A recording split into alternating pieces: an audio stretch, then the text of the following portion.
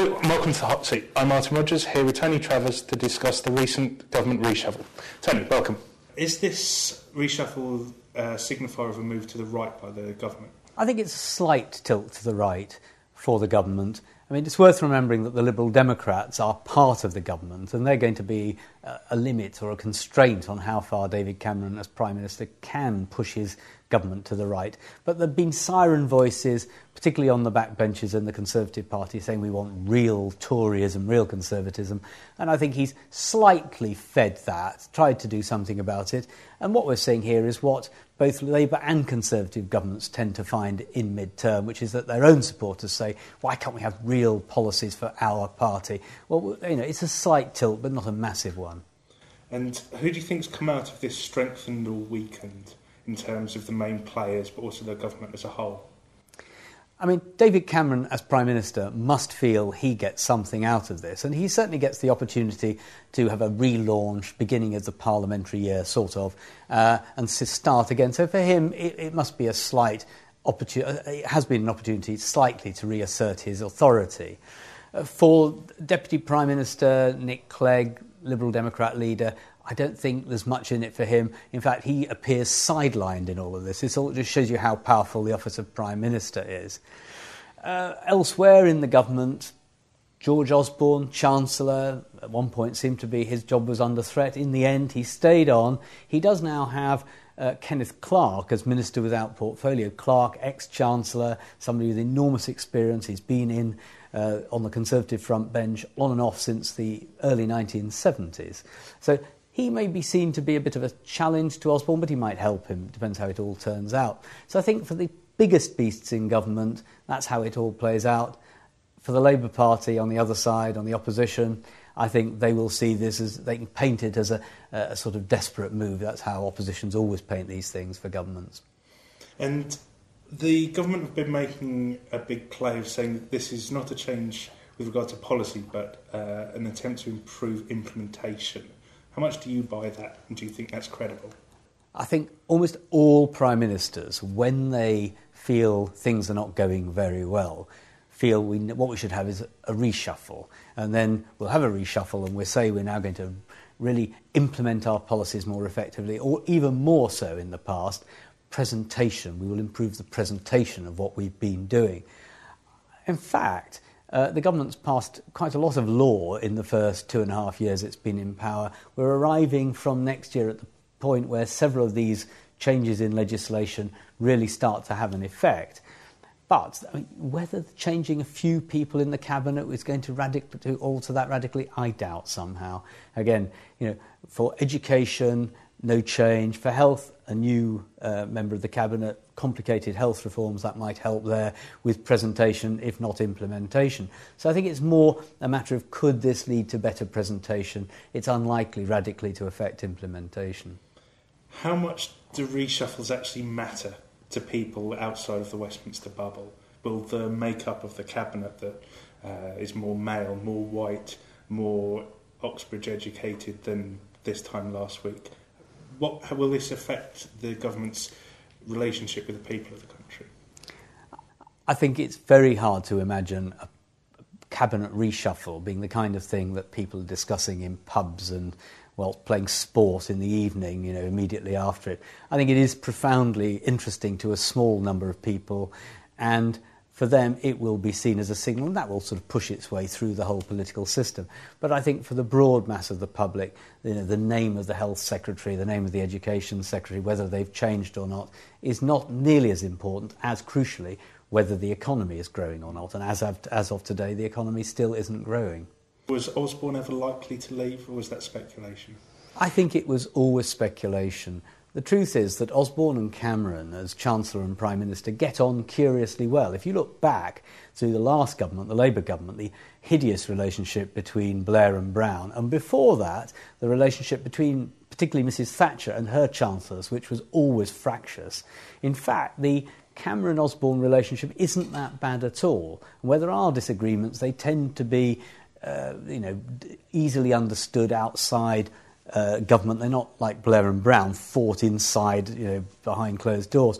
So I think in some ways Osborne's position remains relatively secure, even though he doesn't show up as very popular with members of the public. Are there any rising stars that we should keep our eye on who've been promoted recently, moved to new positions? Anyone that you tip for the top in the future?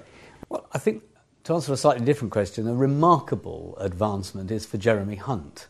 Jeremy Hunt, who was Culture Secretary, got in a terrible mess over his relationships with the Murdochs, and suddenly finds himself promoted to one of the great offices of state, Secretary of State for Health, and actually at a time when health is going to be very, very, very important.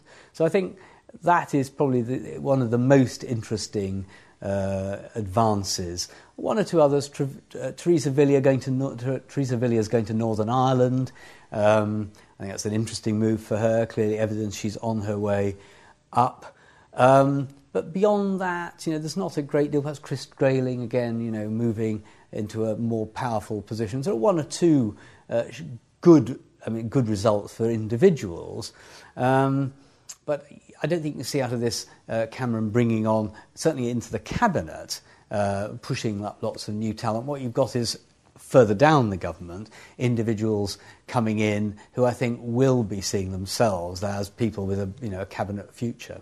What about the replacement at the chair of the party, Baroness Wazir going, Grant Shapps entering? Is this about the build-up to the next election, having a record to fight on, or improving the campaigning abilities of the participants?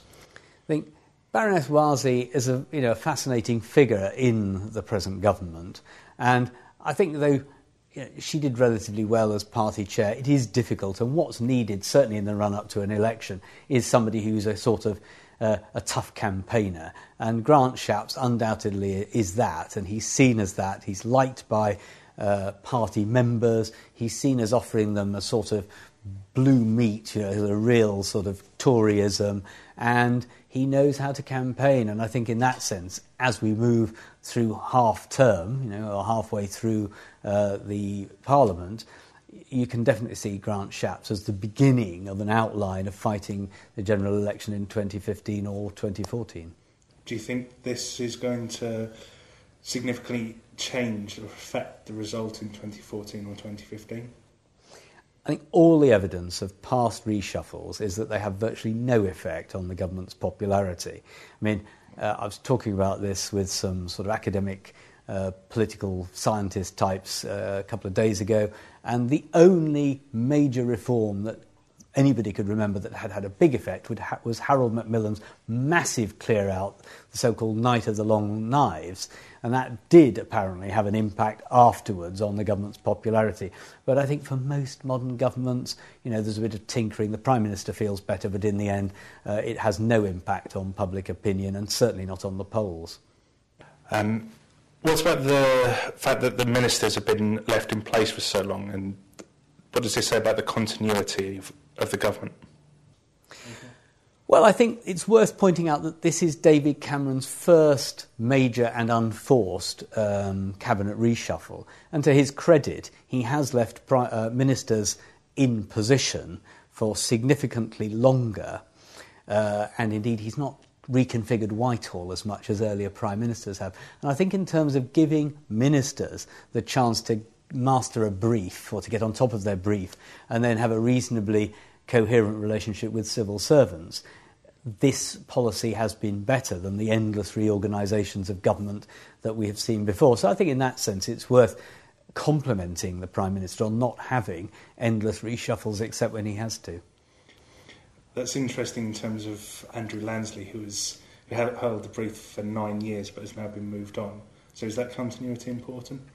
Well, I think, oddly enough, with the health brief, the government probably thought enough's enough, that Andrew Lansley may have nurtured the Conservatives' health policies in opposition, pushed them through as part of the coalition, but in the end, he's not seen as good enough at presentation. The NHS has never been a strong policy for the Conservatives or indeed the coalition. For Labour, it's a much stronger policy area, and I suspect that David Cameron thought he needs much sharper presentational skills, and that's why Jeremy Hunt's been brought in, and leaving Andrew Lansley in the much less visible position of as leader of the House.